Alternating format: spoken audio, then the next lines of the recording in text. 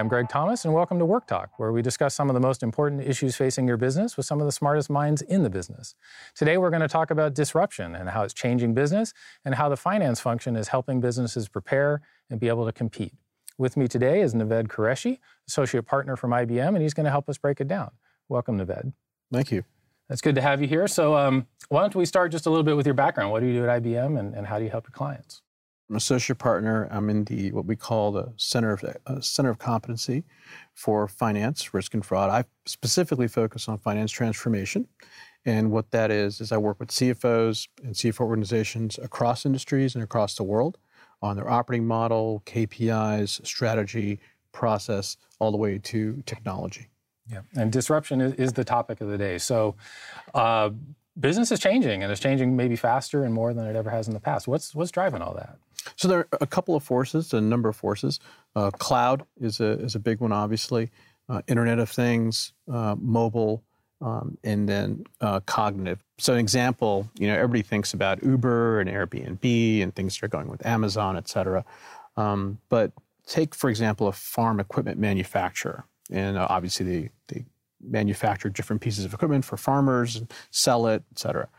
Well, they've one equipment manufacturer we've been working with in the past, they put sensors on their equipment for really just preventative maintenance and to figure out how to continuously improve the product, what fails, what works better in certain soil conditions, what works better in certain weather conditions, et cetera. And what they found is after they've gathered all this information from products that were deployed, or the install base, let's call it that, they had a corpus of information that was very valuable. Not just for themselves, but potentially for the farmers.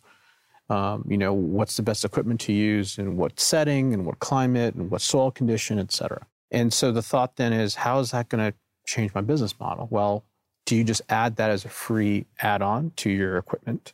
Do you sell it separately? Are you now going to change your whole business model and say, we're not going to necessarily just manufacture equipment, we'll manufacture it and lease it, along with soil, along with a number of other pieces, and help the farmer, have an optimum sort of farming experience. All of that has huge implications for the business. You're going from a product or manufacturing base to some sort of hybrid, at the very least, to all the way to maybe a potentially new business model. And that's something just, one technology, Internet of Things, and some big data in terms of, weather, for example. So that's one example of a significant change. That's maybe a non-traditional example of what you normally think about Uber and Airbnb, et cetera. Well, and it's a great example of how that kind of disruption, these technologically driven changes, are sweeping across all industries. It's not just, as you said, the Ubers and the Airbnbs and the ones we traditionally think about. So I know IBM's done some survey work. You went out and talked to CFOs and the C-suite in general worldwide. What's top of mind for the finance function? So we've done a number of studies, and more, it's the same issues. They think, for example, let's look at competition. They are aligned with CEOs and thinking that more of their competition going forward is going to come from outside their industry, right? And the forces driving are the same things: cloud, mobile, Internet of Things, and more cognitive. And obviously, the CFO would be in the cutting front of that on how that would change their business model, and perhaps monetize some of that ability.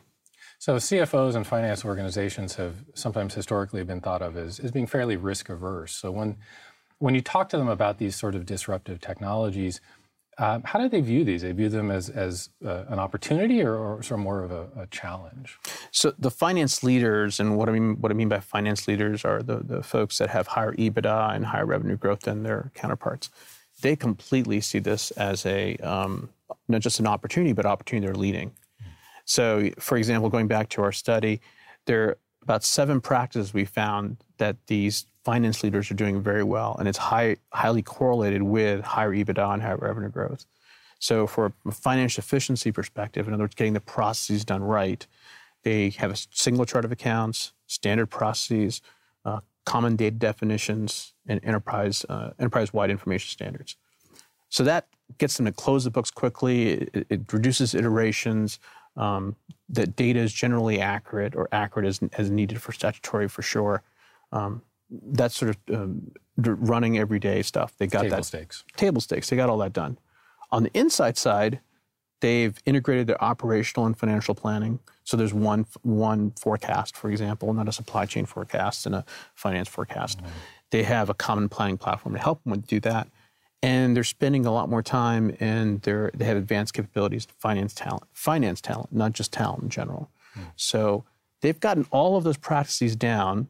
And now what they're really spending their time more on are things like M&A, demand and forecast planning, profitability, and product mix. And that's where they're really adding value to the business. So we talk and hear a lot about how finance is trying to do those things, become more of a strategic partner to the business, helping to drive the business. What are some of the biggest ways that you hear CFOs talking about doing that?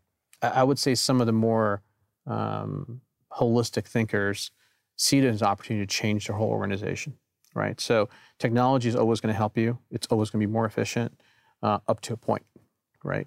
Up to the point where your organization needs to catch up, your training needs to catch up, your skills need to catch up. And so the leaders that are trying to effect that change would really think more about an operating model change, a whole organization change, and they use the technology as a catalyst to do that. So you touched on technology. So what are some of the technologies that finance is bringing to bear to get them there? So advanced analytics, obviously cloud. So if you're a new business, you would never think about necessarily putting an ERP system on premise. Well, why would you even think if you're completely new? Obviously, if you're an established business, you have systems on premise. There's different issues there, but that's one.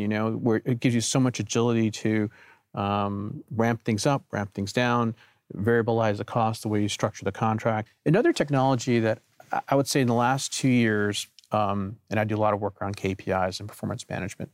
I have not been in a CFO organization that doesn't expect a performance dashboard, not just on their laptop, obviously, not just on their iPad, but on their phone. Hmm. And so some technologies there, which really will affect the way people think in terms of performance management, for example. So exception-based management, right? So the standard thing even now, some fairly advanced dashboards, you go to the dashboard and you'd have a landing page of your key performance indicators and some sort of drill down, et cetera. And that's, fairly good. It's on your laptop. The cutting edge of that, the cutting edge technology of that is that technology is enabled with some sort of cognitive application. So it's predictive, cognitive, and dynamic. What do I mean by dynamic? Do you really want to see your revenue thing that says green all the time?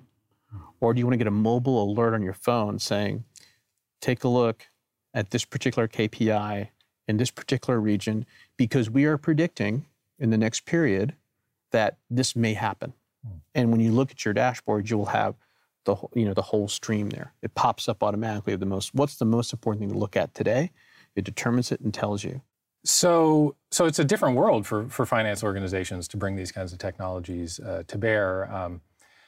What does this mean from a talent perspective and the kind of skills that finance needs to have and also to find elsewhere within the organization? Traditionally, there have always been, and you're always going to have still, you have to have CPAs and accountants. There's an aspect of that business that's always going to be there. When you talk about specific skills, things like data scientist skills, statistical analysis, business acumen, the ability, maturity, and confidence to constructively challenge the business. The challenge today in some organizations, we're spending 80% of the time trying to figure out what the number is in terms of budget or the forecast, and only 20% of the time trying to develop action plans to make it. Leaders have flipped that quite a bit. So they're spending, 80% of the time on action plans about the forward looking. So you have the capability to do that. The things that any proper career talent organization will have. You'll have rotational programs so that how do you have people understand the business? Draw people from the business in and push them back out. That's one way of doing it. Early promotion or high potential programs to really give a path to those high potential folks. And then statistical or analytical sort of skills. So when a person comes in, they're not, am I going to be doing accounts payable transactions for the rest of my life? No. Am I going to be a junior business partner for the rest of my life? No. There's different ways to go around that path. And if they have that path specifically for finance, which is what the finance leaders do, you're going to have a very compelling career path, a very compelling way to keep keep and retain talent and attract talent, the best talent, and really you want to drive that towards where the future of the business is going. Yeah, I like this notion of sort of the career corkscrew, that you're moving back and forth between the business and sort of these functional horizontal areas to as you say, build those skills and then really be grounded in what's the business really trying to do so that you can more meaningfully contribute. Exactly. So a lot of ground we've covered here today. If someone's watching and they think, wow, I'd really like to take my finance organization in this direction, what advice would you give them? How do they start? Yeah, I would say start with defining your strategic priorities in terms of the engagement. And where does the organization want to be? Is it a pure, if you really just want to do cost reduction, if you really want to increase business insight, if you want to do if you're having certain issues, restatements, figure out what your priorities are. Then establish some design principles around where you want to get to. And that'll help you draw the roadmap, whether, people, data, technology, process, all of those different streams. Those priorities, the design principles help you draw that roadmap out. And then the very important thing is to do proof of concepts. You don't have to wait until everything's set before you do that. That'll help show quick wins. It'll energize the organization around those wins, and it'll show actual value as you're executing the roadmap. So that's all the time we have today. Thanks for joining us on Work Talk. I'm Greg Thomas. Thanks for coming in. Thanks for having me.